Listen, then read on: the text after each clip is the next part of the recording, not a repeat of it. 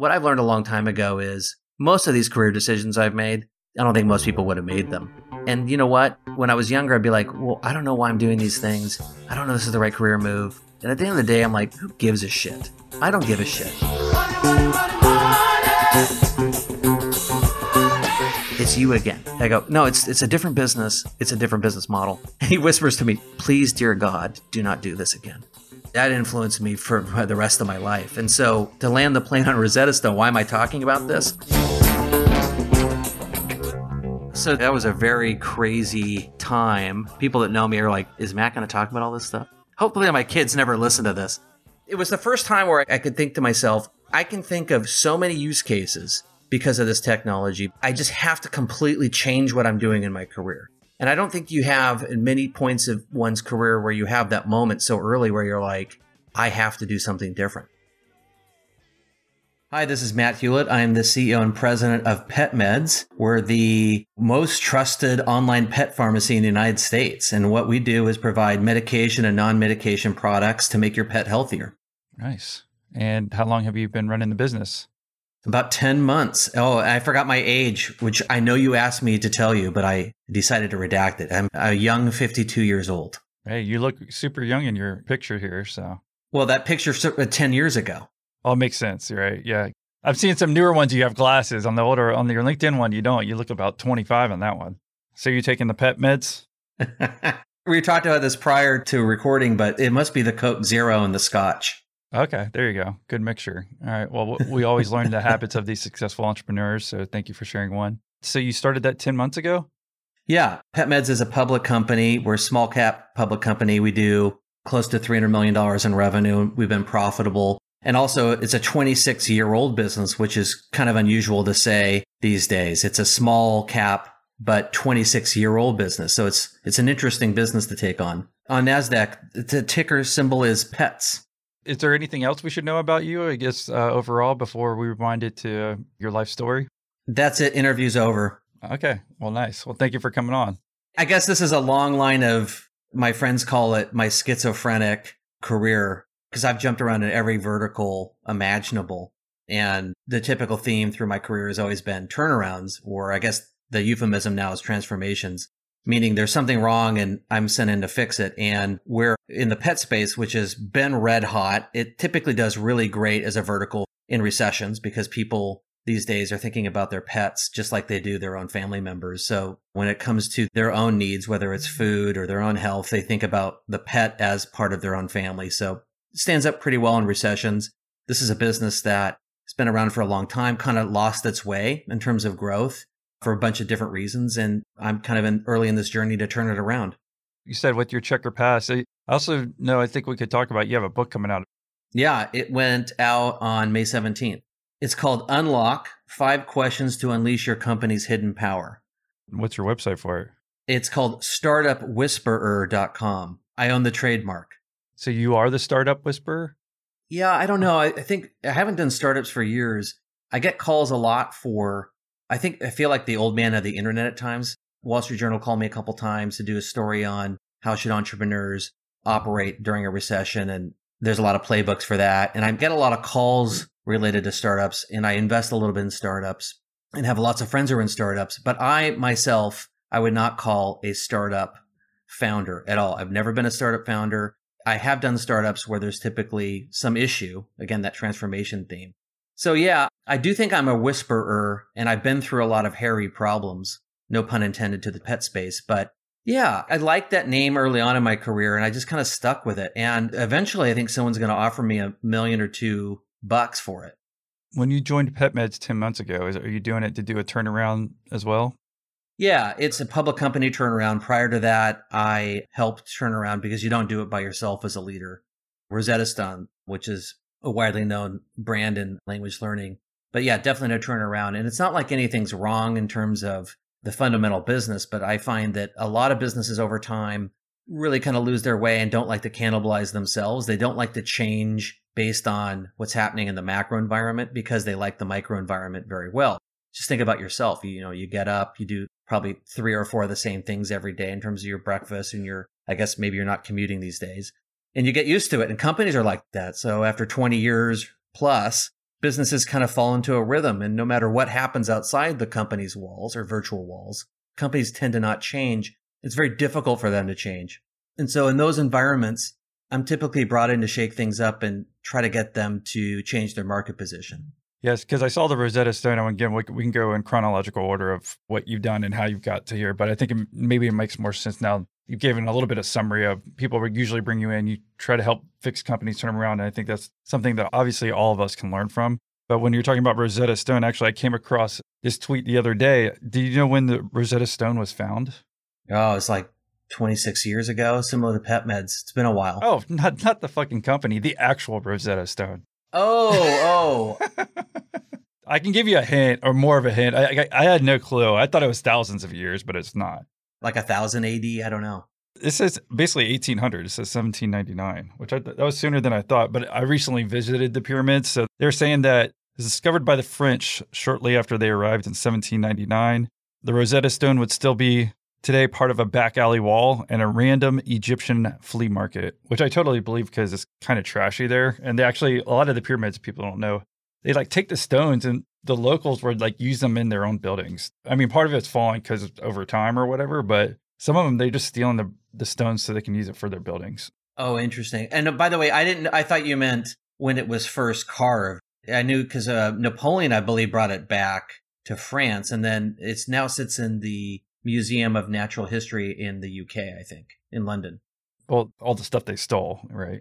Yes, that's right. To the winner goes the spoils. Yeah, I've been there too. Because I'm like, well, how did they have all this Egyptian stuff? Oh, they weren't given it either. They just magically found its way there. So anyways, that was interesting. I don't know. Maybe you didn't think it was interesting, but interesting enough. So, well, all right. Well, I guess we can go ahead and do you want to rewind it to whatever point in your story that we want to get started with, and maybe you can give us the year and age you were, and we'll just kind of build up to today.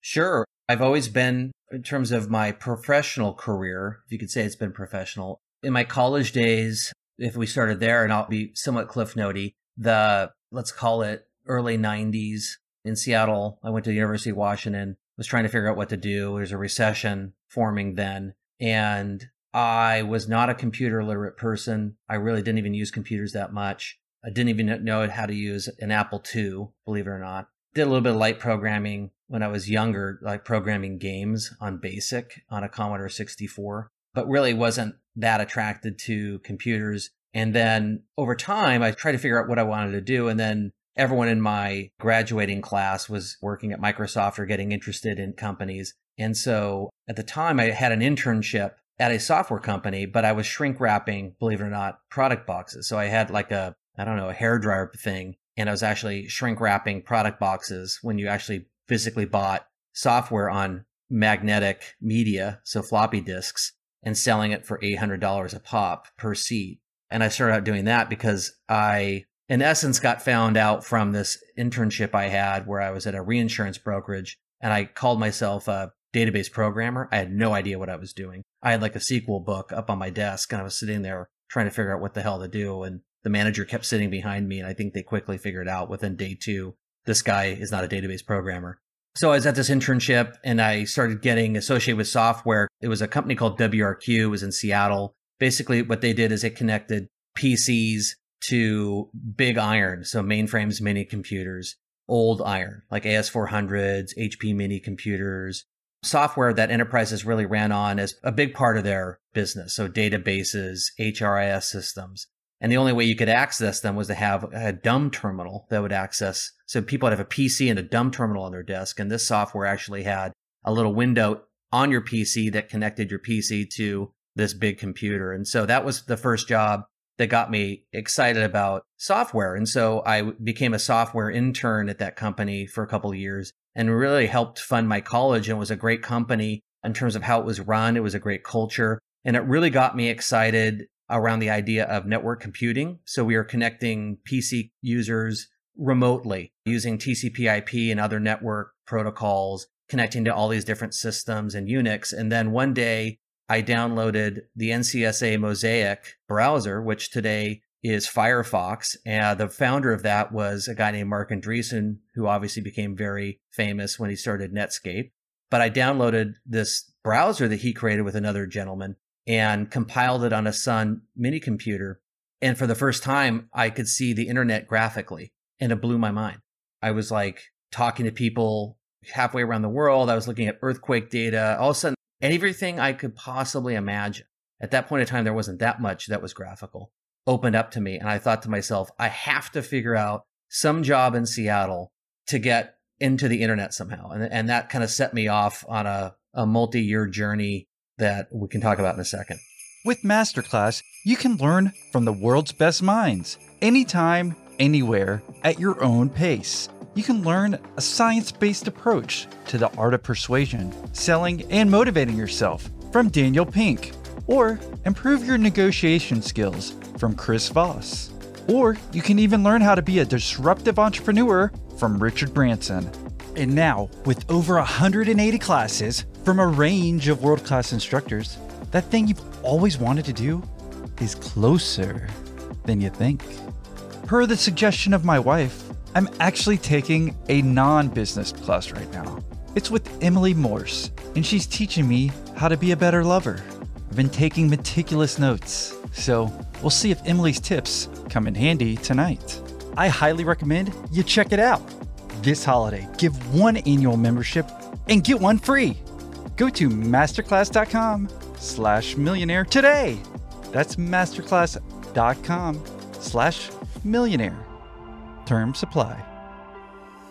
Hey there, Millionaire Interview listeners. We're going to take a quick second to talk about Hover, one of our sponsors. Have you ever thought about starting your own business, creating a brand, sharing your wealth of knowledge with the world, using your years of experience to create something for yourself? Hover wants to help you take that first step in getting your ideas off the ground.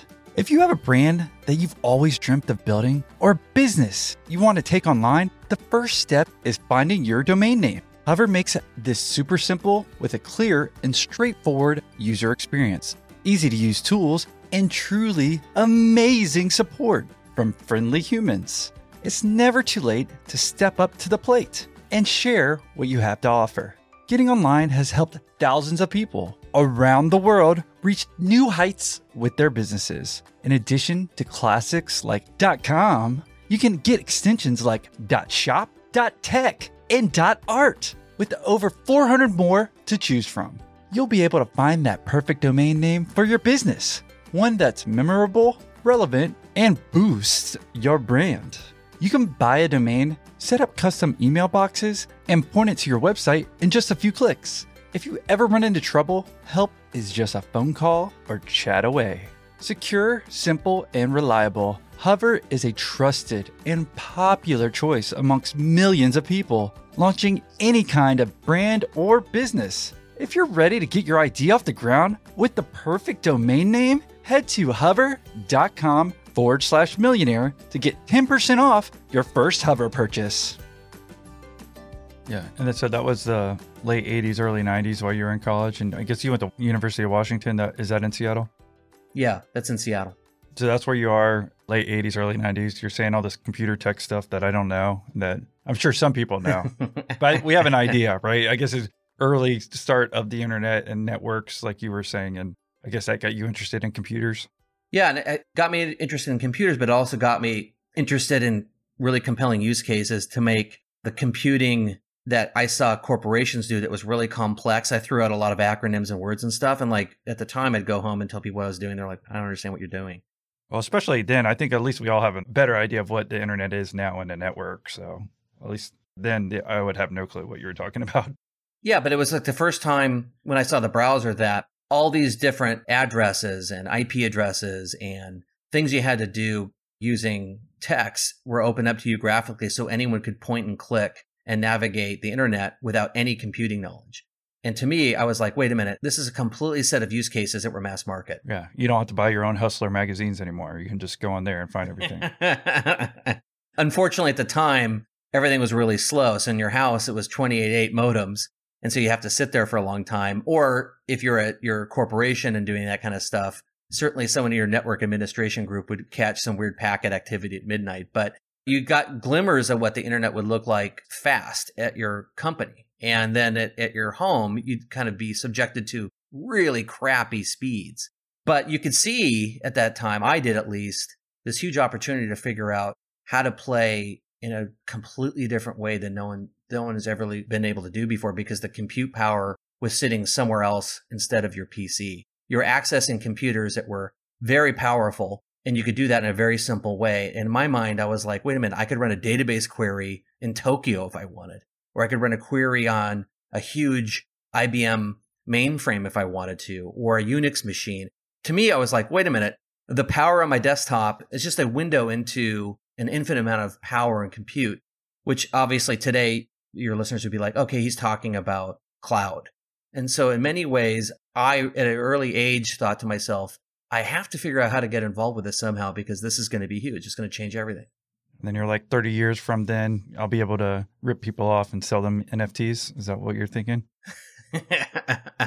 Yeah, no, I'm not a huge NFT person. I've created one. I've posted to say, I have an NFT on OpenSea. It's like a picture of my foot or something, just to say I did it. But no, that we could go on the Web3 discussion too. But it was the first time where I could think to myself, I can think of so many use cases because of this technology, because of the internet. I just have to completely change what I'm doing in my career. And I don't think you have in many points of one's career where you have that moment so early where you're like, I have to do something different. It makes sense. I mean, it's good that you had that foresight then as well. So where did you go from there? You didn't tell us what company you were with. You kind of told us about the company, but... Yeah, it was called WRQ. I think it's still around. Now it's called Attachmate WRQ. But those old systems still exist, and there's still a need for that software. But very quickly, I realized the same principles of what we were about, connecting a small thing to a big thing, could apply to the consumer. So there was a company in Seattle called Progressive Networks. Later it became Real Networks, and it's still a public company, not anywhere near where it was in its glory days to when I started. And this was a company that was offering streaming audio on the internet. That didn't exist. In fact, the only way you could really enjoy streaming audio really wasn't streaming, is you click on a page and you'd wait a long time for that audio clip to download.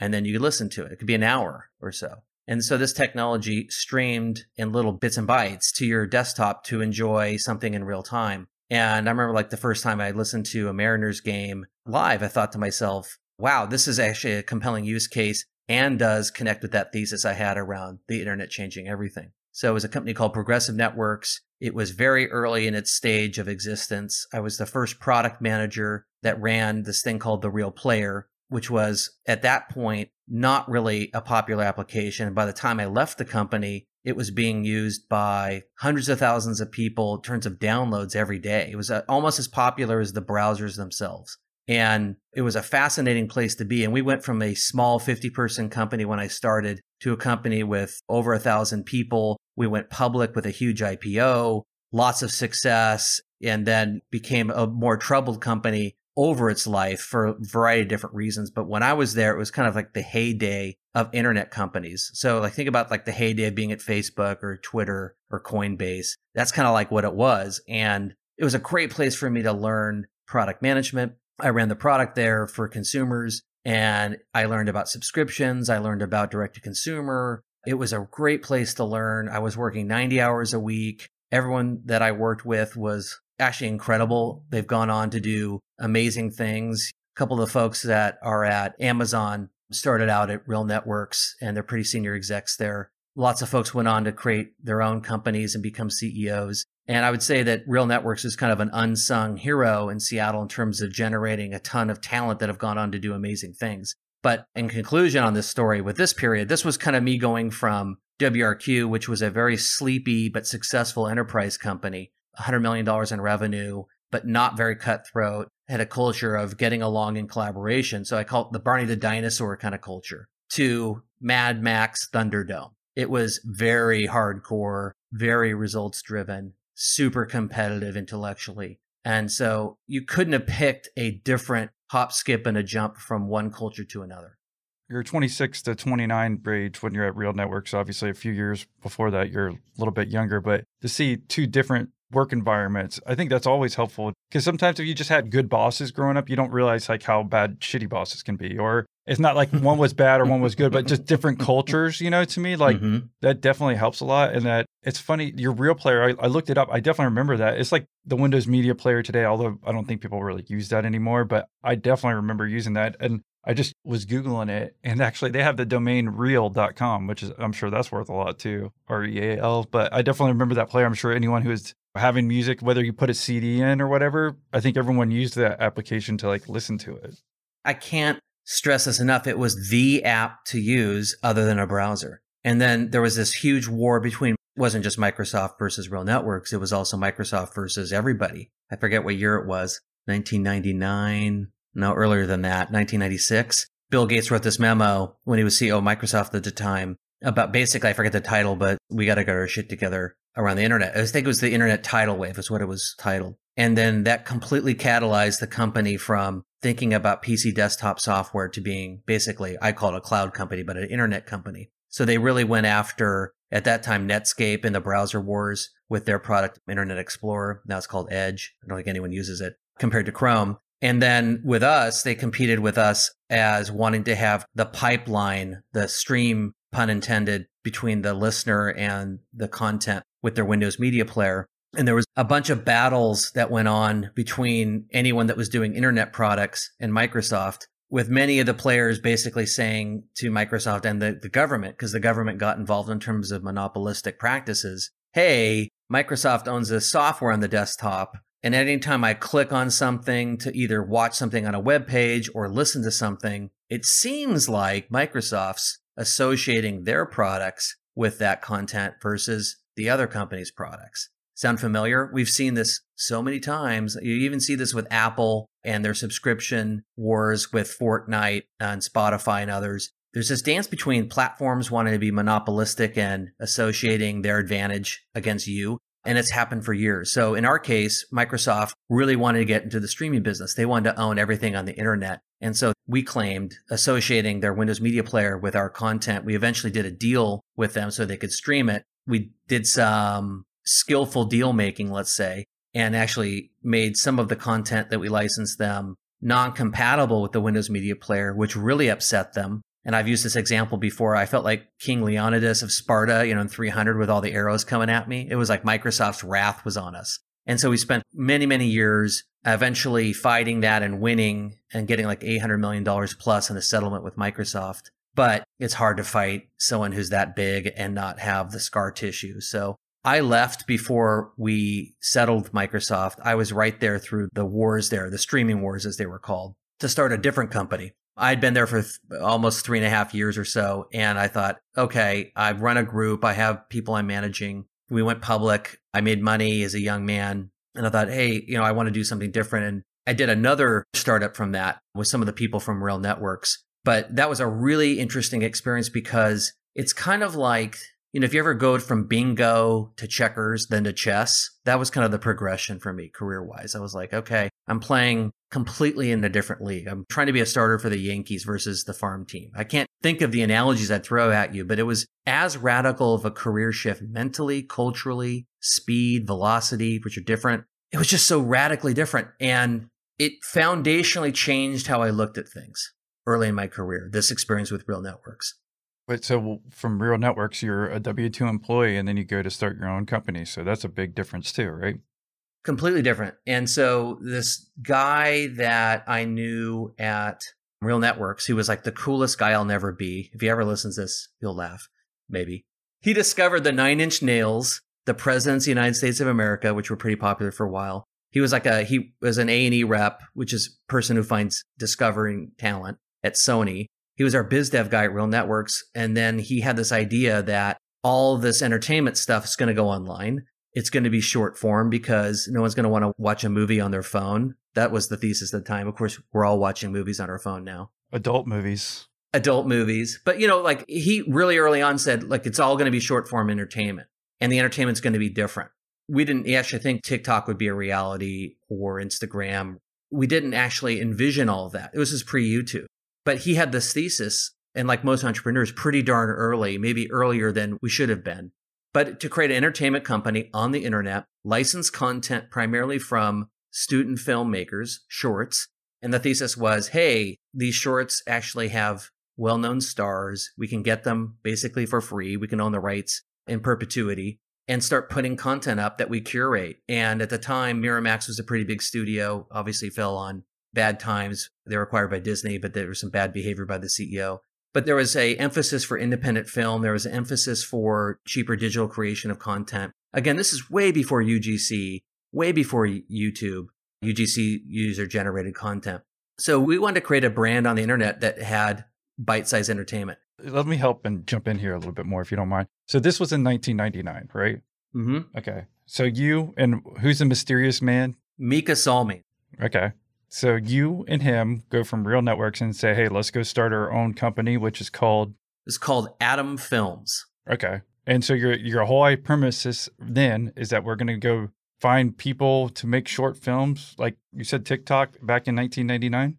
Yeah, the whole premise was the internet's big. People want stuff to watch, not just news and sports. They want entertainment. But the entertainment itself is going to have to be bite-sized because the form factor, your PC, your phone, is going to change the type of duration that you sit in front of that device, but also the style in which that content is going to be shot. And so we thought licensing short films would be a great way to bootstrap the business, get people watching. And then we quickly went into animation as well. So Flash animation, which was really popular at the time. And it was really easy to actually acquire, but also easy to enjoy. So we went out and collected a library of content that was really fit for the internet at that time and created a company around it. And so how much money did you raise to get started? We raised a lot of money. How much is a lot? Our last round, and this, I think I'll tie this into current day so people may think, oh my God, this guy is the old man of the internet. Is our last round was about 20 million bucks. I think we raised about, it's funny, I can't remember. I think I selectively can't remember. 60 million something was the total amount, something like that, maybe less. But the last round we raised was in January of 2001 by Sequoia Capital. The partner was Mike Moritz, who's a pretty famous investor, if not one of the most famous investors in the venture capital world. We had Macromedia at the time, was a very big company in publishing. Now it was acquired by Adobe, but we had big money behind us. And it was the last significant round, I believe, of financing in California before the Web 1.0 bubble burst. And yeah, the time, you could feel it. Like we went to see, there was this company called, it's funny that I'm now in the pets business. It was called pets.com. And there was this little sock puppet character that was on TV all the time. They never made any money, but they just kept raising more money. They never had a business model. Again, history repeats itself. I think we're about to see some similar themes in this recession that's coming and the headwinds that are coming. I remember going into the pets.com office because we were looking for a new office space because everything got really cheap in San Francisco because everything was collapsing. And literally it was like God went through and turned everyone into salt. I mean, it still looked like some of the chairs were still moving from the people that just sprinted out of the office. The seats were still warm. And so it was the last significant round of financing in January. I guess it was 2001. And then we quickly had to cut costs, do layoffs, and build a business because all of our advertisers went away overnight. Well, you probably should have been building a business from day one, though, right? Well, that's my philosophy now. And this was the first. Well, and here, one second. If you don't mind, you got to let me cut in a lot more because you jump into so much fucking detail that it's just like you start losing me and everything. Because you didn't say this till right then. Before you were in Seattle, right? For the other two companies. And now you're magically in San Francisco. So you moved to San Francisco to start Atom Entertainment or whatever it was called? Yeah, I've had about 80 cans of Coke. So it comes in baggies, not in cans. Yeah, it feels like it today. So we started this company, Atom Films. We acquired all this content. We started growing. We raised capital. We started spending a lot of money to acquire customers. We got a lot of notoriety. And we could tell that the market was starting to turn sour. We started to see that there was layoffs at the time and the market was getting more difficult. And so we decided to merge with another company that was based in San Francisco. And that was called Shockwave. And Shockwave had an advantage in that the company that owned Shockwave was a company called Macromedia. And they basically had the software that created animation on the internet. And so our idea was, wow, let's combine companies. We do film, they do animation. They have a lot of money. They can bring great investors. We can bulk up and survive through this coming period that we anticipate, which was the famous or infamous Web 1.0 bubble. And I'll slow down because I think the story becomes interesting. At the time, we had a $1 billion valuation before we did this with $15 million in revenue. And when you said, should you have a business model from the beginning? Of course. But just like we've seen today, like a third of all the Russell 3000 companies are unprofitable that are public. there's a lot of companies that have been incented to grow really, really fast. And that's because of interest rates being low. So going back to where I was operating this startup, everyone was incented to grow as fast as you possibly could and acquire customers. Who cares about the business model? And so at the time, I grew up as a young, I was in my mid-20s, late 20s, thinking, well, this is the way to do it. And I remember talking to some of my older business mentors, and they'd always be like, eventually you're going to run out of cash. The valuation has to go up over time. This has to be a real business, because we were burning a lot of money. At the time, we weren't incented to do that. And again, venture capital at times can run really, really hot and incent entrepreneurs to grow really, really fast. And that's great until you have to make a correction. And so that experience with this business in San Francisco, where I had to lay people off, get the company profitable, I laid myself off, it really made a mark on me as well in my career that growing fast and scaling as much as you can is great. But inevitably, you have to have unit economics. You have to have a business that works. It's one of the reasons why I wrote this book. It's one of the reasons why I become a turnaround guy is I didn't have that experience when I was younger. It was get as big as you possibly could. Who cares about profit? And so a lot of those lessons I get called on today about how do you work through a recession? How do you optimize your business? And it all came about because of this Atom Films experience. And eventually it did monetize. So Viacom, the big media company, ended up buying it many, many years later for $200 million. The return on investment for any investor that was still in the business was probably okay, not great. So it wasn't like an awesome outcome for investors. It survived. It had kind of a popular win. Viacom bought it. That's sexy. But inevitably, it taught me to really build a business that can endure versus be kind of a blip on the radar of sexy in terms of growth. Well, how rich were you before you started Atom? And it keeps saying Atom Entertainment because I'm looking at LinkedIn. It says Atom Entertainment. You're saying it's Atom Films, ATOM Films? Yeah, we changed the name multiple times. Okay. So whatever. Before you went to Atom. A couple $1 million. Being a W-2 employee?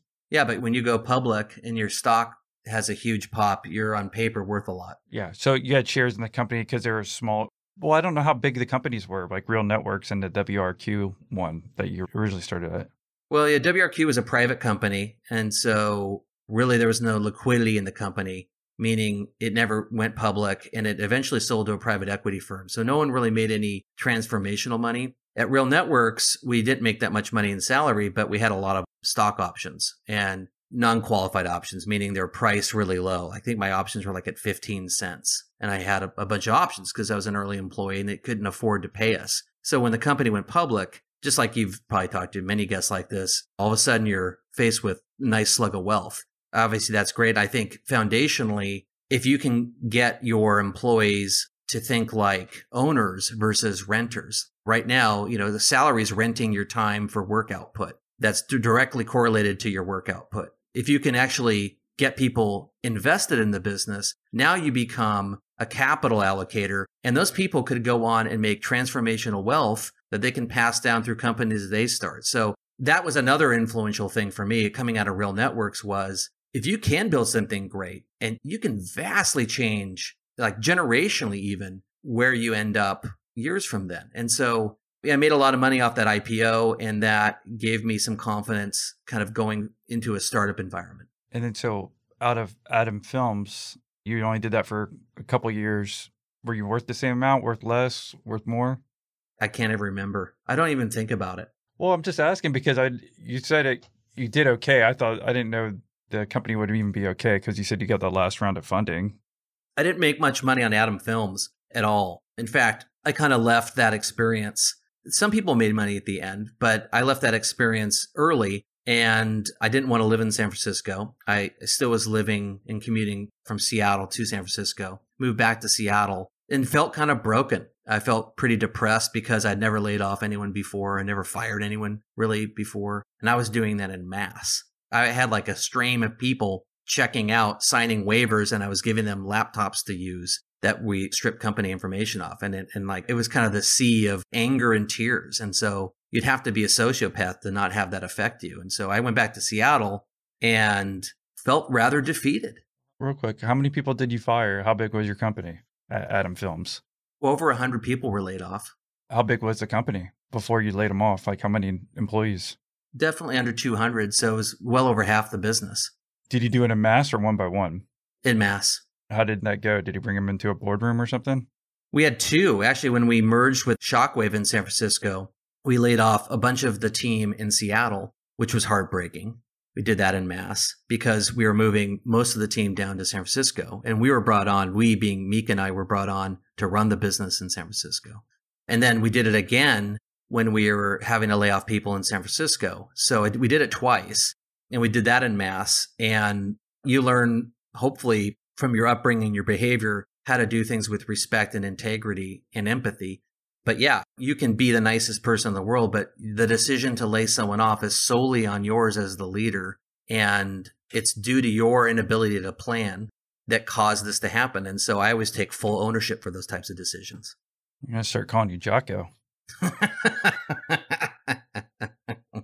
So you go back to Seattle. Now we know how you got down to San Francisco. So now it's starting to make sense. And then so you go back up. You're sad that you had fired everybody. But again, at least the business didn't go like bankrupt. It was still okay. But you personally probably made no money over the couple of years that you were a founder there of your first company. Yeah, I was technically not the founder. I was like one of the original executives. Mika, I call himself the original founder. But I was there kind of with 5 guys in a garage. Yeah. And so what happened there was I was licking my wounds and wanted to take a little bit of time off. And then 2 things happened. The Twin Towers came down September 11th. I saw that and I was like everyone else in the country at the time. It was unbelievable. It was nuts. I mean, it was fighters flying over my house and the sky was quiet other than that. It felt like it was go time. It just felt horrible. You just couldn't even like contemplate anything like that ever happening. And the second thing that happened is the founder of Expedia. It had been years since it had broken out of Microsoft. It was a part of Microsoft. It was a travel company. Everyone probably knows the brand. It was spun out of Microsoft because it was a very different business than what Microsoft was doing. Obviously, it wasn't software. And Rich Barton, the CEO of Expedia, who's now the CEO of Zillow, was a board member at Atom Films and got to know him. And he called me about a job reference for somebody else. I don't know who it was. I can't remember. It was like an engineering manager. And I got to talking to him. He's like, what are you doing? And I was like, just had this experience at Atom Films. It was hard. And Rich is a very compelling, smart, gregarious leader. And he basically effectively said, get off your ass and do something. There's no time in the country to be sitting on your ass. And he was right. And so he offered me a job at Expedia. You spend your days managing details, scheduling meetings, and replying to emails. And by the time you start on the real work, the workday is half over. You can't go on this way, but it all needs to get done. How can you keep the business running without sacrificing your family and your well-being? We all want to grow, but you need extra time to do what only you can do. You eventually realize that you can't do everything on your own. You need to start delegating, but you don't know where to begin. Our friends at Belay can help. Belay has been helping busy leaders with fractional staffing solutions for over a decade. Belay is the partner you need to help take your organization to the next level with its scalable staffing solutions. Belay intentionally pairs clients with US-based virtual assistants, accounting specialists, social media managers, and web specialists. Belay is offering a free download of their latest book, Delegate to Elevate, to all our podcast listeners. Just text STORY to 55123 for your free copy today. That's STORY to 55123. Accomplish more, juggle less. Modern staffing from Belay. Optimize workflow with NordPass Business, a platform where your company's digital wealth is managed. With the NordPass Business Password Manager, you will save time and energy, allowing your team to focus on what matters most. NordPass eases the burden of access to business accounts, making it possible for your team to work across devices and apps uninterrupted. Log into your accounts in seconds. Securely share sensitive data with your colleagues and make payments efficiently, backed by the highest standard of cybersecure technology. Store and access your online accounts from anywhere. How often do you or your colleagues keep passwords in notebooks, on sticky notes, and scattered spots on work computers? What would happen if you had to wait to get access to certain accounts when the main account holders are off sick or on vacation? Could you imagine how much of your precious time is spent on the tedious task of resetting your or your teammates' passwords? Employees spend 11 hours a year resetting their passwords. For bigger organizations, this could represent a loss of over 5.2 million. With NordPass, you can forget about account resets because all your credentials are saved in one secure place with just one click. And login to your online accounts are seamless. Usernames and passwords populate automatically into login fields wherever you need them. And guess what? You can see NordPass Business in action right now with a 3-month free trial with our special URL, which is nordpass.com/millionaire. That's nordpass.com/millionaire. And use code millionaire at checkout. Well, while you were licking your wounds, you were saying, did you go in more detail? I mean, did you just rent your own apartment? Did you move in with your parents? Were you just going out and partying a lot, trying to not think about it? Like, what were you doing over that time? I was married with my youngest daughter, who's now 22. So I don't remember partying or doing much. I think it was a lot of just chilling out, to be honest. Nothing like where I went into the desert with tablets or anything. But it was just kind of not doing 90 hours a week and taking care of myself. I beefed up. I lost a bunch of weight. I think I lost like 30 pounds. But really, it was about self-reflection versus external stimulus. Well, when did you get married? See, there's large parts of my life that I redact. I can't even remember. This is my ex-wife. I was married for quite a while to my ex-wife. Well, was it while you were at Real Networks or WRQ? I can help you figure out this time. WRQ. We actually met at WRQ. Okay, so you're young 20s. You got married. Did your wife come down with you to San Francisco? We commuted. What does that mean? You got on a plane and you live in an apartment. We had an apartment in, where was it? Larkspur, which is kind of the Sausalito area, Marin County, across the bay from San Francisco. And so we just had some corporate housing, went there. Monday through Friday, and then you'd fly back up to Seattle for the weekend? Yeah, something like that. Yeah, it was a lot of travel. I'm thinking of like, hey, whenever I was saying commuting, I'm usually driving downtown, which is 20 or 30 minutes away versus flying a few hours, right? But okay. But your wife went down there. Was she working at Adam Films too?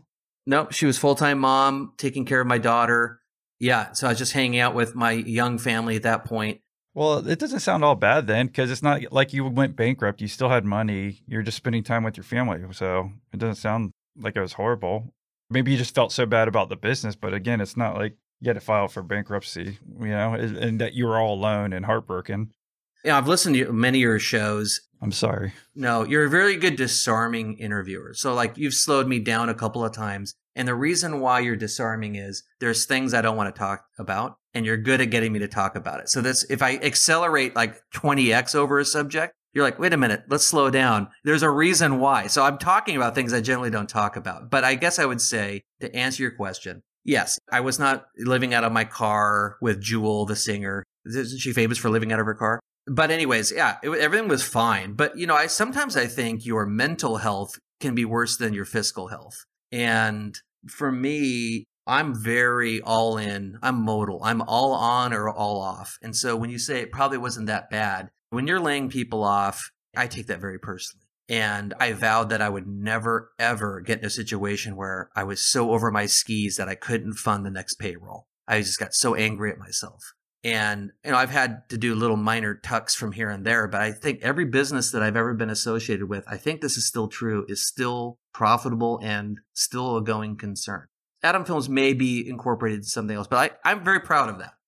Yeah, no, it sounds good. And I guess it depends too on the employees. If you actually like them and thought they were good people versus if they're like assholes stealing money and not really doing a good job. But it sounds like you actually cared about the people and maybe they weren't bad employees. So, I mean, I get it. And that's a lot of people to lay off, dude. If it's like half your company, and this is your first experience doing that. That's why I wanted to point out that too. Like the other ones, you're still kind of W-2 versus being one of the co-founders or one of the first few people. And again, you had to be the first person to do all that. So you go back to Seattle from there, and then you have somebody call you up from the board, and then you go to Expedia, you were saying? And where was Expedia? Was that in Seattle? In Seattle, yeah, maybe like 5 miles from Seattle. It's called Bellevue, kind of close to where the Microsoft campus is. So then you actually commuted where you're driving, right? Then I actually commuted, and I was like, why do we get in our cars and go and drive 45 minutes and get out of our cars and go into a box? And then from the box, why am I talking to someone on the East Coast It just never has made any sense to me. Just like, traditional education. I mean, I'm forcing a kid to sit inside all day and listen to someone. I've just never understood it. So that's why I love the trend around remote work. But yeah, I was in Bellevue, commuted. Company was public when I started and had just an incredible culture, where Real Networks had an incredible culture of performance. It was really sharp elbows. It was a tough place to work, but minted like warriors in business. Expedia had the same level of drive and intellect, but had a wonderful supportive culture. And this is where I started to learn that having meaning, a good mission and vision in a business, a soul, cultural values can support hardcore capitalistic drive.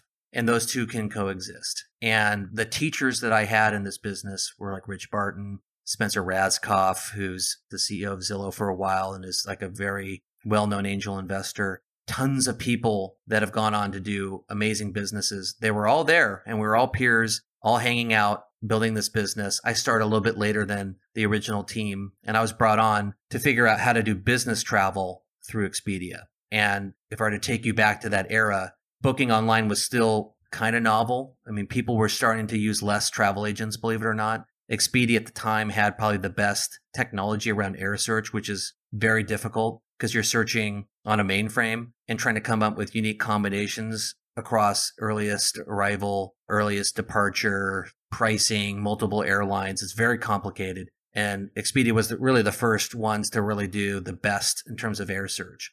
And so it really started taking off. And do each of the airlines like have different databases too, or no? No. And this is really geeky, but they're all on mainframes. And I believe this is still true. All the airfares, except for Southwest. Southwest is an outlier. Yeah, because I know on Google Flights, you can't see it. That's the only one you can't see the price on. There's an interesting reason why, but it'll be 2 hours of me geeking out on weird travel stuff. But anyways, yeah, all the airlines upload the fares in essence 3 times a day. So there's 3 times a day there's price action.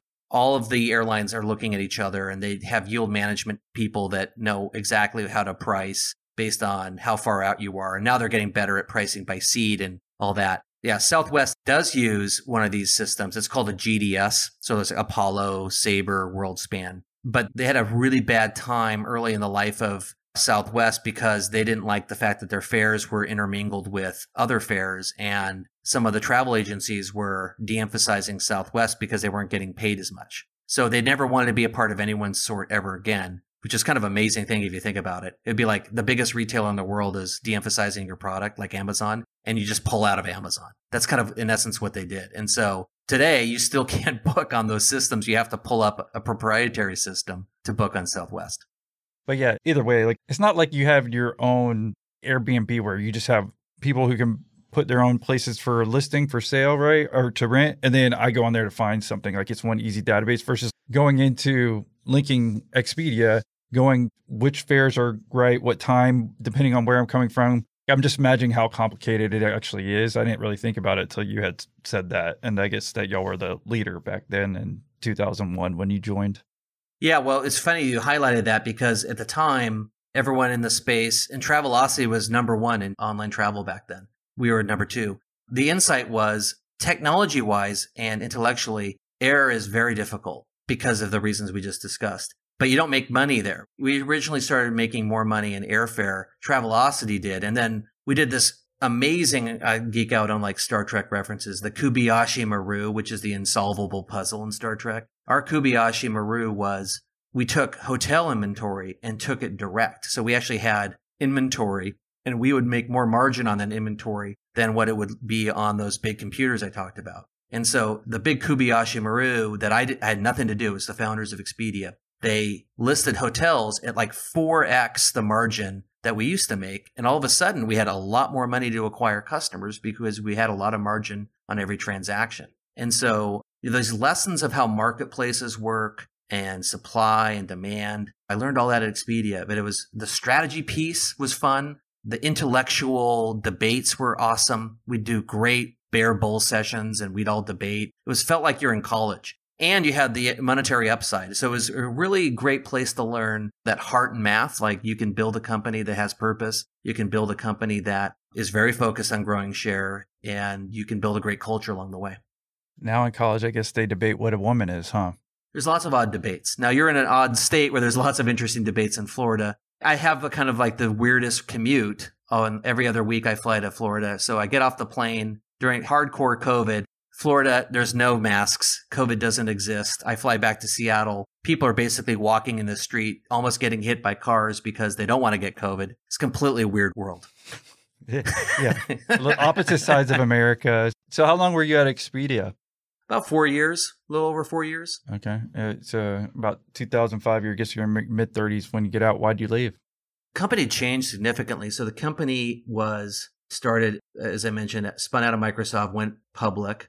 I started the corporate travel group, which was companies buying our services for their travelers. So that was a different paradigm because, it was travel agents primarily booking travel. So there's a lot of cool things we did there. I grew up that business. It was like almost $1 billion in bookings in 3 years. It was 0 to $1 billion in bookings. That's fast by any measure. I mean, that was, for a young man, that was a big business to run. And the company changed. We changed hands a couple times. And IAC, which is a conglomerate started by a person called Barry Diller, who's a very well-known media mogul and business person, really savvy financially, ended up buying majority of Expedia and running it. And the company changed from kind of entrepreneurial to more of a financially run business, a kind of conglomerate run business. Just wasn't as fun. And to be honest, I was going through a divorce at the same time. And I had a lot of life stuff going on, and being president of a public company in my early 30s, going through a divorce took its toll. So it was the appropriate time to leave. Everyone else at Expedia had been leaving, including the founders, which happens when you get acquired.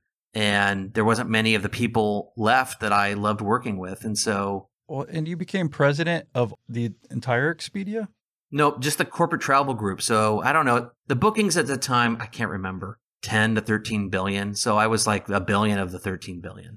But yeah, I mean, it was like, we were like 5 to 10 people working on this, and we built a really big business really quickly. 3 years, like 400 to 500 employees around the world. And again, a unique experience that, at the time it felt kind of normal to me. Well, that's normal. You just kind of start something from zero and it grows. It's not normal. It's not normal at all. But the culture changed significantly from innovation to what it should have been, I guess, or at some level is more conglomerate run, more financially driven, more banker than innovation. And then getting a divorce during all that was tough and had a toll on me. Yeah, no, it's understandable. I appreciate you even saying that, because some people don't even want to admit that, right? Or, which I never understand, because I just, no matter what, I mean, whether you have like a death in your family of a close one or other life changes, that's going to have stress where you can't work as hard, or you got other stuff on your mind where you need to change just for at least change's sake. So from there, where'd you go? Yeah, so that was a very crazy time. People that know me are like, is Matt going to talk about all this stuff? It was like such a bad divorce. I think everyone in Seattle knew it was a bad divorce. It was like one of those like, oh my God, that's a bad divorce. Hopefully my kids never listen to this. Okay, well now you have to tell us about it. No. It's super bad. It's like really bad. What, just like money-wise, or? No, I'm not going to get into it. But it's just like bad behavior, money, everything. It's like a cornucopia of bad. But you reflect on those times and you're like, okay, what situations did I create this situation? How did I contribute to it? And you start kind of reflecting on yourself and try to have these moments of clarity, which I definitely did during that time. And in the process of this journey, I joined a board of a small company that a very good friend of mine, who's still a good friend of mine today, started, that was kind of an interesting business at the time. And to be honest, I was like, anything that's not my divorce and Expedia sounds like a good idea. And so I was living in this very hip area of Seattle. I had an apartment. I was single for the first time, still in my mid-30s, still feeling good. Taking pills, going to the desert? No pills, no desert. Definitely, You brought that up earlier. I've never heard that. Tablets. Oh, tablets. No, like Moses, not pills. No hallucinogenic substances. Oh, I've never heard that reference before, so I figured that was going to come into play sometime. I guess not. You really already talk about tablets like Moses. I thought you were talking about tablets like drugs. No. I'm like, Matt's story is going to get pretty good later. I'm old school. Like any kind of substance where I smoke or I ingest that's like pharmaceutical, I just don't know what the outcome of that's going to be. So I'm old school where I like it in my liquid as a delivery mechanism. But long story longer is I joined this company called Empire at the time. It was an eBay seller tool business. So people that wanted to sell on eBay would use this product. It was a really easy way to get your products on eBay, would tell you what time to sell your products, it had some intelligence to it, integrated with all the postal services and stuff. It was kind of like an ERP for eBay. And it was actually a bad business. It was a shitty business. And the idea was kind of interesting, but the market was too small. So you got to be careful when you build a product that's really crowded with competitors and the market's really small. You don't want to do that. And it was one of those businesses. And so I was a board member. The company clearly had go-to-market issues out of the bat. You could tell there was going to be a very small number of people that wanted this product. And of course, those people loved the product, but there weren't many of them. And so the board hired me to be the CEO. So I joined as CEO, and I don't know what I was thinking at the time. I was still going through the divorce. So I joined as the CEO. My friend wasn't the CEO. It was a little bit of a rough patch over that time with my friend. We're still friends. We survived that because it was his business. And we pivoted the company a bunch of times. It was basically like really good really good engineering talent, but really the wrong business. And so we started building all these different businesses. We flipped the business twice in terms of business model. We eventually did sell it, but I went from an eBay seller tool business to an ad network and then to an ad tech company. We eventually sold the company to Comscore. And the amount of money we went through to figure that out was pretty high. We got an outcome. It wasn't great for investors, but the acquirer definitely got what they wanted out of it. It was Comscore. So it was really weird. It was like hardest business to do because we literally, it was 15 of us and we basically had to pour our 40 ounces every year and a half because we flipped it twice. I won an award for best startup twice in this business, maybe 3 times. And I went up, it was this ad award, and I'd walk up to the podium. Now this year's winner is, and we changed the name from Widget Bucks to Ad Expose. We had all these names. And he'd look at me and go, "Oh my God, it's you again. It's the same." I go, "No, it's a different business. It's a different business model." And he whispers to me, "Please, dear God, do not do this again." Because we won hottest startup all these years in a row, and it was the same business. So we pivoted that business quite a bit. Was that because you were sleeping with all the Seattle women who voted for that, or what? No, it's because we changed the name. We changed it from an eBay seller tool business to this business called Widget Bucks. I get it. It was a joke, Matt, since you were single. And I know. But like, who knows who's listening? And it was called Widget Bucks, and it got really popular really fast. It was like these cool interactive ads that were like widgets, they're like little apps. Like, so if you had like a GPS site or a TV site, anything kind of like around an interest, we'd put these contextualized ads in. Just drop the code in, boom, we'd scour your screen. We'd wait what the content was about, and we'd create this cool ad and show different products related to that, price trends. And so every time you click through, we'd share the revenue with the publisher. Well, little did we know, because we weren't ad network operators, that there's these things called bots, and there's fraud, and there's unscrupulous characters. So we went from 0 to a top 10 ad network. I kid you not, in the span of like a month and a half. And then what we quickly figured out was it's a lot of spam. But people were like, investors were like, "What are you doing?" And we had press on us and attention. And I was like, oh my God, we got to start figuring out how to slow this traffic down. And so we actually ended up having to kill that business because the monetization behind it was getting turned off, because people that were supplying the CPCs and the CPMs to us, they're like, "Look, you're not converting any sales. This is body crappy traffic." And we had to pivot into a different business. Well, real quick. So then were you getting like sued at all or anything? No, but we'd have these really tense conversations. Right. Yeah. And you get it. I mean, this makes total sense. Like, even if y'all weren't the ones implementing bots, everyone obviously knows this from Elon trying to take over Twitter, how many bots there are. I knew even when I looked at TikTok, I bet 70% of it is bots with views, because people get addicted to, oh, someone saw this many views or had this many likes, when no one really cares. Whoever doing TikTok, like, they could make their own bots because people get excited about how many views there are. I can't imagine how many bots there are today and everything. And this is happening to you in, I guess, 2006, 2007. So I just kind of find that interesting how you're able to address that. And it makes sense how the advertisers would be like, dude, like, what really matters is the conversion at the end of the day. If I'm getting no conversion, I'm paying all this money. Obviously, people are going to stop advertising through your network. Yeah. So we avoided legal. Every conversation was, "Hey, Matt, I like you. I like your business. I like what you're trying to do, but I've written you like checks for hundreds of thousands of dollars and there's been no conversion. So I'm turning you off. This is the last check I'm going to write." And so it was like whack-a-mole. I was constantly stressed. So I go, oh crap, I got to go from that advertiser. There's like shopping.com and Shopzilla and Price Grabber. I get all the content from them. And I'd go from one to the other and I'd have the same conversation every couple of months. I had to put like banner ads in front of my ads as like a pre-roll ad. That was my creative idea to slow the traffic down. And even the display networks were calling me saying, this is crappy traffic. So I knew I was really screwed. And we had to shut that business down. We were so pissed because we felt like if we would have started with this idea and we would have gone slower, we would have built the right apparatus, organization, people, process, product to make that successful. So we had to shut it down. My CTO was like, I don't know, what's the analogy? Count of Monte Cristo, Zorro, Batman. I don't know. He was just pissed.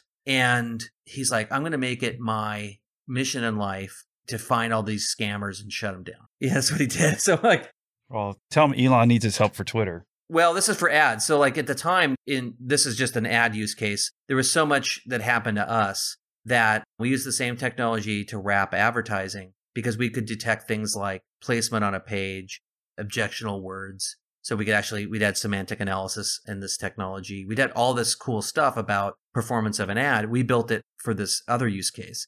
And I was like, hey, why don't we see if we can turn this around and actually offer it to the advertiser? Because we know that this traffic's happening to everybody else, but they're getting lied to by ad networks. Ad networks would say, oh, you got like X amount of impressions, X amount of click through, and the reporting was really crappy. Well, we figured out through this technology that in some cases it was malfeasance, it was porn, inappropriate sites for the advertiser, and we'd start showing this data to advertisers. And boy, were they interested. In fact, I got calls, you mentioned legal. I got calls from like all the ad networks at the time, some of which aren't even around anymore. And this guy called me, I can't remember what ad network, I'd tell you if I could remember. And he said, hey, how are you getting this information? It was an ad exchange. And so you don't know where your ads are going in an ad exchange. And I said, shouldn't you be asking me, why are you doing this? Because you know this is happening. And yeah, that got a lot of attention. And so we knew that the company was building a feature, but a really important feature. And we had a feeling it'd either be Adobe, Nielsen, or Comscore that would end up buying it. Because basically we built media effectiveness. And so we built that and Comscore bought it. And I actually left before that sale. I stayed on as chairman and I hired the team that was really good at ads. And again, the thing with me is I was there for about 3 years or so and moved on to a different business and stayed on as chairman. And then that operating team were the ones that really got the business acquired. Yeah, it seems like kind of your MO that you kind of stay somewhere for a few years. Do you think you just kind of get bored? Like is ADD, you need a new challenge, or is there something else to that? I don't know. People always ask me that question. I do get bored. I mean, I do, honestly. I mean, after a couple of years, like I interviewed a guy who was CEO of Upwork at one point. It's like, if you're not learning anymore, you start getting bored. And it's like, what's the point? Like, you're going to just do the same thing and not keep it evolving and growing as a person, as well. So it's like, I definitely get that part. It was actually episode 168, if you want to check it out afterwards, the former CEO of Odesk. But yeah, he kind of had 4 principles that he says that you need in a job. I remember one of them is growth, because obviously you want to make money, but if you're making money and doing the same repetitive thing every single day, it's just like, it gets old. So yeah, I get that. Yeah, I'm a runner, but I'm a full-on half marathoner. And people are like, why don't you do the marathon? And like, 1, I'm probably like 10 pounds heavier than I need to be a marathoner. But 2 is I just don't really want to do it. My wife's the exact same way. She does half marathons. So I thought about this as well, too.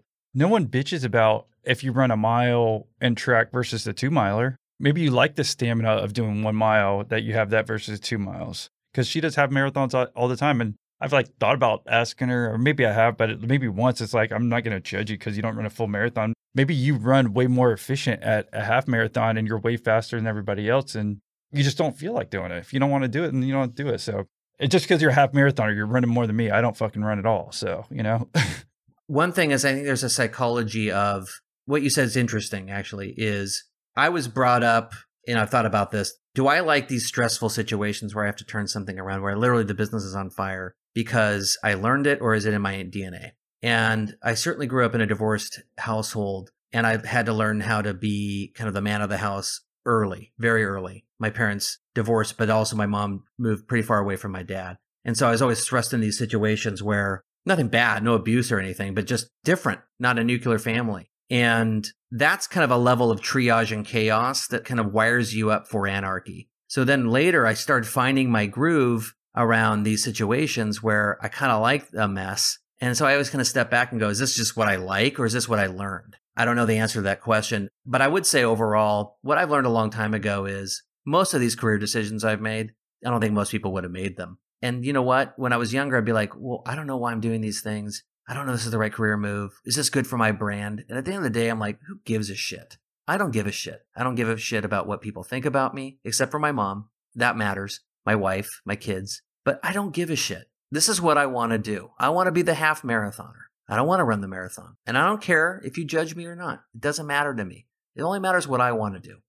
Well, that's great that you have it because I'm the exact same way. And it's just, and anyone who's going to judge you for doing a half marathon, they usually are not the ones running at all. It's almost like, because I put it in my head, like that same argument. She, like I said, my wife just says, like, I think when I asked her once, she's like, I just don't feel like it. I'm like, I get it. Like when I ran track in high school, like I didn't like doing the 800. I like doing the mile because I'm better at it. I felt better. But I'm like, I don't like running 2 miles. So I'm going to try to be good at something that I like versus trying to do something just because everyone thinks, oh, I'm only doing half of something when I'm still doing way more than 99.9% of people if you're doing a half marathon there. So yeah, it makes sense. I mean, to me, yeah, maybe you just want those differences, but I guess you'll never know at this point if you're born to like it or if you enjoy it and you just kind of get in it. Because I don't know if we want to jump to pet meds today because there are still quite a few jobs that you had, and we don't have enough time. I don't think to go through them all. It's up to you. Maybe we can talk to Rosetta Stone because that was the most recent one, right? Before pet meds today. We'll probably talk about the last two if you don't mind just kind of fast forwarding. Yeah, we should fast forward. You definitely have the biggest resume of anyone. And I like the details. Thank you for giving them. I'm like, yeah, it's going to take forever to get through all of them, I think. I know. Yeah, I think that I'm drawn like a moth to the flame on these turnarounds. And by the way, for anyone that's listening, getting to the point where, and don't worry, I'll land the plane on Rosetta Stone quickly, is I guess if I could impart a couple things. You mentioned running, like my track coach is still my track coach in life. I don't obviously run competitively. It was the roommate of Steve Prefontaine, who's probably the most widely known long distance runner in U.S. history. And he's a track coach at Gonzaga College, which is one of the top running colleges in NCAA. And this is detail that somebody's going to geek out on this. And the thing about running and knowing the race you want to win and knowing the commitment to the race you want to run and then supporting your teammates, I all learned from Pat Tyson, my coach. He was so competitive, ran with the best long distance runner on the planet, and imparted this ability of excellence but empathy that stuck with me for my entire career. He would cheer almost as loud for the guy who was really bad, like not even varsity, the worst runner on the team, and stay there the entire time to make sure his last runner was being appreciated to his full empathetic heart. That influenced me for the rest of my life. And so to land the plane on Rosetta Stone, why am I talking about this? I kind of got in this groove of like, okay, I'm a half marathon. I'm going to do turnarounds. So I did a bunch of weird turnarounds. Weird because no one's ever heard of them and they take a lot of work. But Rosetta Stone came up and a recruiter friend of mine called me and said, hey, I've got the perfect turnaround for you. And it's an iconic brand. And I was like, what is it? And they said Rosetta Stone. I'm like, that's still around, was my response. Right. I forgot about it till I saw your profile. And I'm probably sure everyone who has been listening recently, Yeah. So, it still is a business. We took it private October of 2020, sold it. It was a public company. It had a lot of problems. We're in multiple businesses, one of which was growing really fast. That was not the one I was running. I was brought on to run the language learning company, Rosetta Stone. We had another company called Lexia that taught reading to kids because we've got a big issue in this country with reading comprehension. We're nowhere near where we should be. That's a discussion for another day, but it was a really good business there. But the language business had lots of different strategies, not doing well at any of them. Very hard to do turnarounds as a public company, by the way, because investors will always tell you they're long-term oriented, but they always ask how you're doing this quarter. And took that on and came up with a new strategy, revitalized the brand, tried to make it more relevant. And we focused on the consumer business, which we weren't focused on. We were focused on the enterprise business, so selling language services to companies. We didn't get out of that business, but we de-emphasized it a little bit and then focused on consumer. We ended up growing it. And then we took it private. A PE firm, private equity firm, bought it. And it was a pretty big multiple after the 3 or 4 years from when I took it on. It was sold for $900 million. In terms of enterprise value, when I started, it was like $200 million. So we generated a lot of enterprise value in a short period of time. Again, it comes down to team. It's not anything I do. It's identifying levers and getting the right team in place and getting out of the way. As a coach, I think of myself mainly as a coach these days. And that was a great exit. it was a fun exit because the product changed lives. I mean, people who learn a language, especially English, transformationally changed their life. And I would have so many customers talking to me about how we changed their lives. And then the business side of it, that was fun too. Watching something go from down to up is awesome. Great team members and having that collegial spirit, re-energizing a brand, that's fun too. It was good. It was really hard. We went through a pandemic during that, but it was a really satisfying turnaround, which is actually, that's the reason why I wanted to write the book, because all these little notes that I took over time and these presentations and these thoughts, I felt like takes me an hour and a half verbose to say anything. And I thought, how do I get all this complexity down to a FICO score equivalent for a business? I call it the insight score. Like, how can you determine if you could be a market leader? How can I do that so that I could just say in 30 seconds, I could tell you? And Rosetta Stone was the inspiration for that book. But it was a very satisfying result. It was actually, the board was awesome. I remember our last board meeting. I knew this would be the last time we'd all meet as a team. The CEO, I was a co-president with this another gentleman like Nick Gade, and the board. And I actually cried because I knew that would be like the only time we'd hit this, the tournament win. I knew this is the only time the team would be together. And we were in a pandemic. It was just a lot. I left it all on the field with that job. I just worked as hard as I possibly could. So we took it down as a private company in October 2020. And then we actually sold it again to another business 3 or 4 months after that. Well, I'd been kind of listening for a while. I did listen to your first Patreon call. And there's a couple guys in there that for what they did or what they were doing, it kind of intrigued me. And then I've heard a couple of the commercials or whatever that so-and-so was going to be on there. Clicked on your new episode the other day and I'm like, you know what? I'm here. I got to do this. Thank you for coming on and telling us about your experiences. I guess, what's the book again? So they can, hopefully hear about these other companies that you've been involved with, and can tell you have a lot of experience from you telling us your story so far, but where could they get the book to learn more about your entrepreneurial experience? Yeah, it's available everywhere, but you can go to my site, startupwhisperer.com. You can find it on Amazon and every other site if you just type Unlock Matt Hulett. But if you want to get a little bit more insight, get some content, startupwhisperer.com. Yeah. I think people probably look for you on LinkedIn and then they can add you and then they can see all the companies that you've been a part of and or helped grow and maybe connect with you there. Maybe if they want to get more details and see maybe in a couple more years if you want to help turn around their company, right? Yeah, that'd be great. So yeah, how's going to Pet Meds now? I mean, you've been there about 9 months or so. I mean, you're still new into that. What made you want to take that job? It's the first time I've been a public company CEO. I'll give you the left brain first. And this is also a business size that I'm comfortable running. So it's not something that's going to crush me. It's not like I'm taking on a multi-billion-dollar business. Well, what's the size of the business? We're close to $300 million. We did about 270 million or so profitable. Been around for 26 years. 270 million in profit? 270 million in revenue and profitable. Yeah, okay. I know. I was making sure. I'm like, those are quite some good margins. Hey, and that's where when I say profit and I'm in the e-commerce space as a retailer, people are like, you're profitable? Right. Yeah. I thought you were 270. Yeah, I know. That's why I was like 270 million in profit. I'm like, oh, I didn't know you were Amazon, basically. I don't even know what their profits are, but okay. Yeah, how many employees are there? Yeah, about 200. They're all in Delray Beach? Pretty much. I've brought in some new team members that are scattered across the U.S., but yeah, primarily Delray Beach. Okay. So that's what we're talking about. You're in Florida. That's Delray Beach, Florida. And so I guess you were talking about traveling all the time, huh? You're using Expedia, I imagine, right? Sadly, I'm booking direct on AlaskaAirlines.com. I can take that part out in the interview if you want.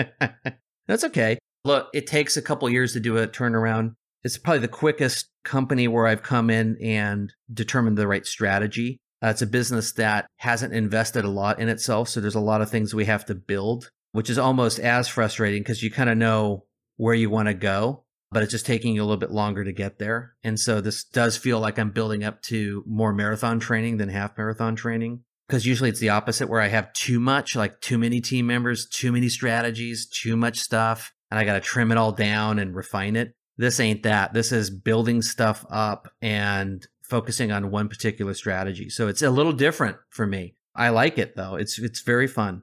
And you don't get tired of the quote unquote commuting, which most people would call, I guess, flying all cross country. I mean, that's like the furthest you can go basically, right? Yeah. In the continental. Yeah. No, I don't. Is that your relaxation time? Yeah, I read a lot. I just load myself up with technical stuff to read or just stuff I want to read and email. So yeah, I'm going to slow that down a little bit, but I'll still be out there quite a bit. But yeah, I don't really get tired of traveling that much. Well, that's good because you do it a lot. So it makes sense. I don't think you would do it if you didn't like it, right? And it's the same thing with, I guess, moving to different companies or whatever. So it's good kind of you're built for that. I guess kind of looking back and all your experiences, is there any last words of wisdom you have for any entrepreneur listening?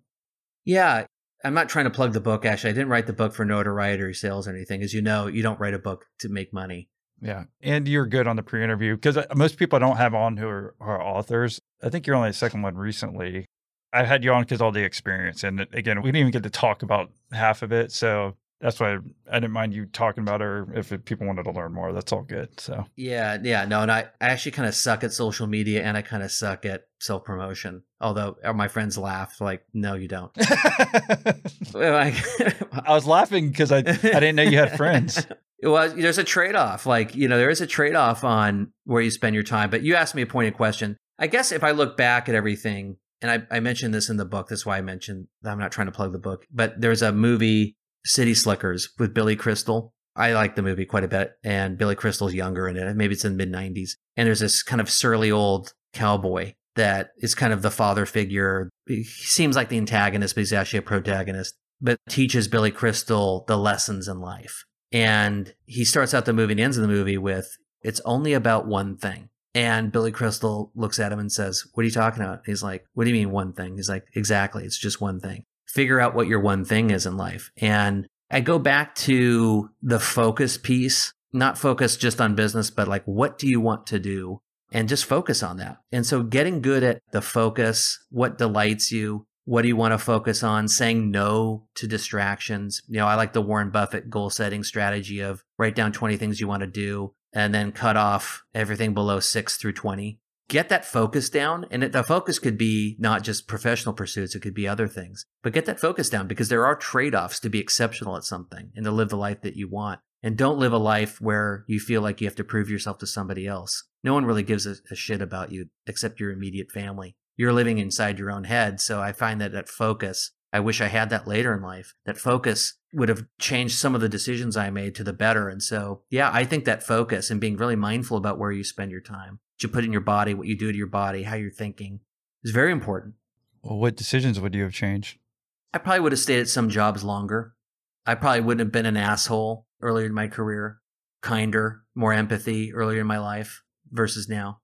Well, thanks for the reflection on it. Yeah, I think it's good to have that reflection. And I could definitely tell you're a movie guy. I've never had so many movies dropped on the podcast. I knew about half of them, but I've heard, I think maybe 75% of it total. So I do have friends. I was joking about laughing about the friends thing. No, it's funny. It's funny. No, the reason why the movie thing came up is I do have friends. I rarely see my friends because I'm always traveling. It's kind of like my tour of duty with these jobs. And I'm apologetic when I see them, but I'm just very focused on what I'm doing right now. And I went out to have beers last week, 2 weeks ago, and there was a really fun outdoor beer area. And they're like, oh my God, Matt Hewlett has left his house or he's not in Florida. And I'm like, yes, I'm here. And I hadn't seen these two guys in a while, and they're just phenomenal entrepreneurs, very different. And I get so jazzed up when I talk to people. I don't know if you can tell I'm very verbal. And this guy looks at me, he's like, you're like the Robin Williams. Like, there's so many weird references in movies and stories. He's like, I can just watch you go. And I was like, I guess that's a compliment. Seen The Sixth Sense? Oh, yeah. M. Night Shyamalan. Yeah. Are your friends in the room with you right now? I see dead people. Yeah. Probably the only good movie that he did. Unbreakable was good, but yeah, I can riff deeply. Yeah, I can tell, dude. I don't know who made any of these movies or anything. Anyhow, well, thanks for coming on, doing the interview. I think it was a great one. And again, I guess people can go visit the Startup Whisperer, right, to learn more and check out the book. So thanks again for coming on. Thanks for having me. Thanks for doing what you do. Yeah, no, I appreciate it. You're compounding a lot of really helpful content for people that really changes people's lives. And it's probably lonely for you at times doing this, but I just want to sincerely say thank you. Yeah. Well, thank you for thanking me. And I guess I forgot to ask if you wanted anyone to thank you or say thank you for doing the interview, what's the best way for them to reach out and say thank you? Yeah, just go to that website. I got contact us all over the place. Perfect. All right. Well, thanks again for coming on, Matt. Thank you so much. but it's bad when you do it to your wife though, because then you have to crash on the couch. See, I have to sleep on the couch every night too, man. See, we're the same. Was that helpful at all, Gary? Say no. Worst experience of my life. 1-star review. Yeah, thank you. I'm used to those. Wish I could leave no stars. Oh yeah, hell yeah. Oh no, thanks guys. It was a really great experience. I feel like there's a lot to reflect on. So yeah, thank you. And I can connect you with somebody too. Okay. I have connections on that, so I can help you get it custom made, dirt cheap. I'll share that with you. Look at that Patreon membership already paying off. Aw, look at that. Thanks for becoming a member. Oh, well, I got to thank my business partner. She signed me up because I've been talking about you. Well, awesome business partner. I'm going to have to use that as a plug to tell people to do the same thing. Yeah, it's really cool. But anyway, yeah, thanks for setting this up. I get kind of the VIP treatment, I feel like.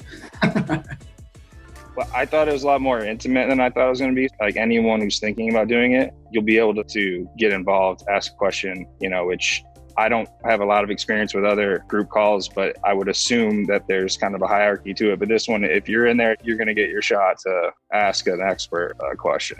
So I tried to compare my group calls. I started joining random entrepreneur groups and just joining their group calls and try to see what they're like. Dude, the one you were on and all of them have kind of gone that way. They're all 10x better than any other group I've been in because become a member to find out. So with Patreon, I heard it many times because you have that many episodes of sign up. So that's always in the back of mind. But then I checked it out a few times and I was like, do I really want to do this? So I'll push it off a little bit. And then you posted your goal achievement of 69 Patreon members. And I was like, you know what better time than now? Originally, I was going to go for the lower one, the $9 a month. But one, I want to have the conversation with you. But two, I always find that anytime I cheap out, I always find that I want to return it and upgrade to what I really, really wanted. So that's why I'm paying the higher one, if that makes sense. But it was just constantly pushing it off. And then I was just like, fuck it. I already listened to all of them, so why not?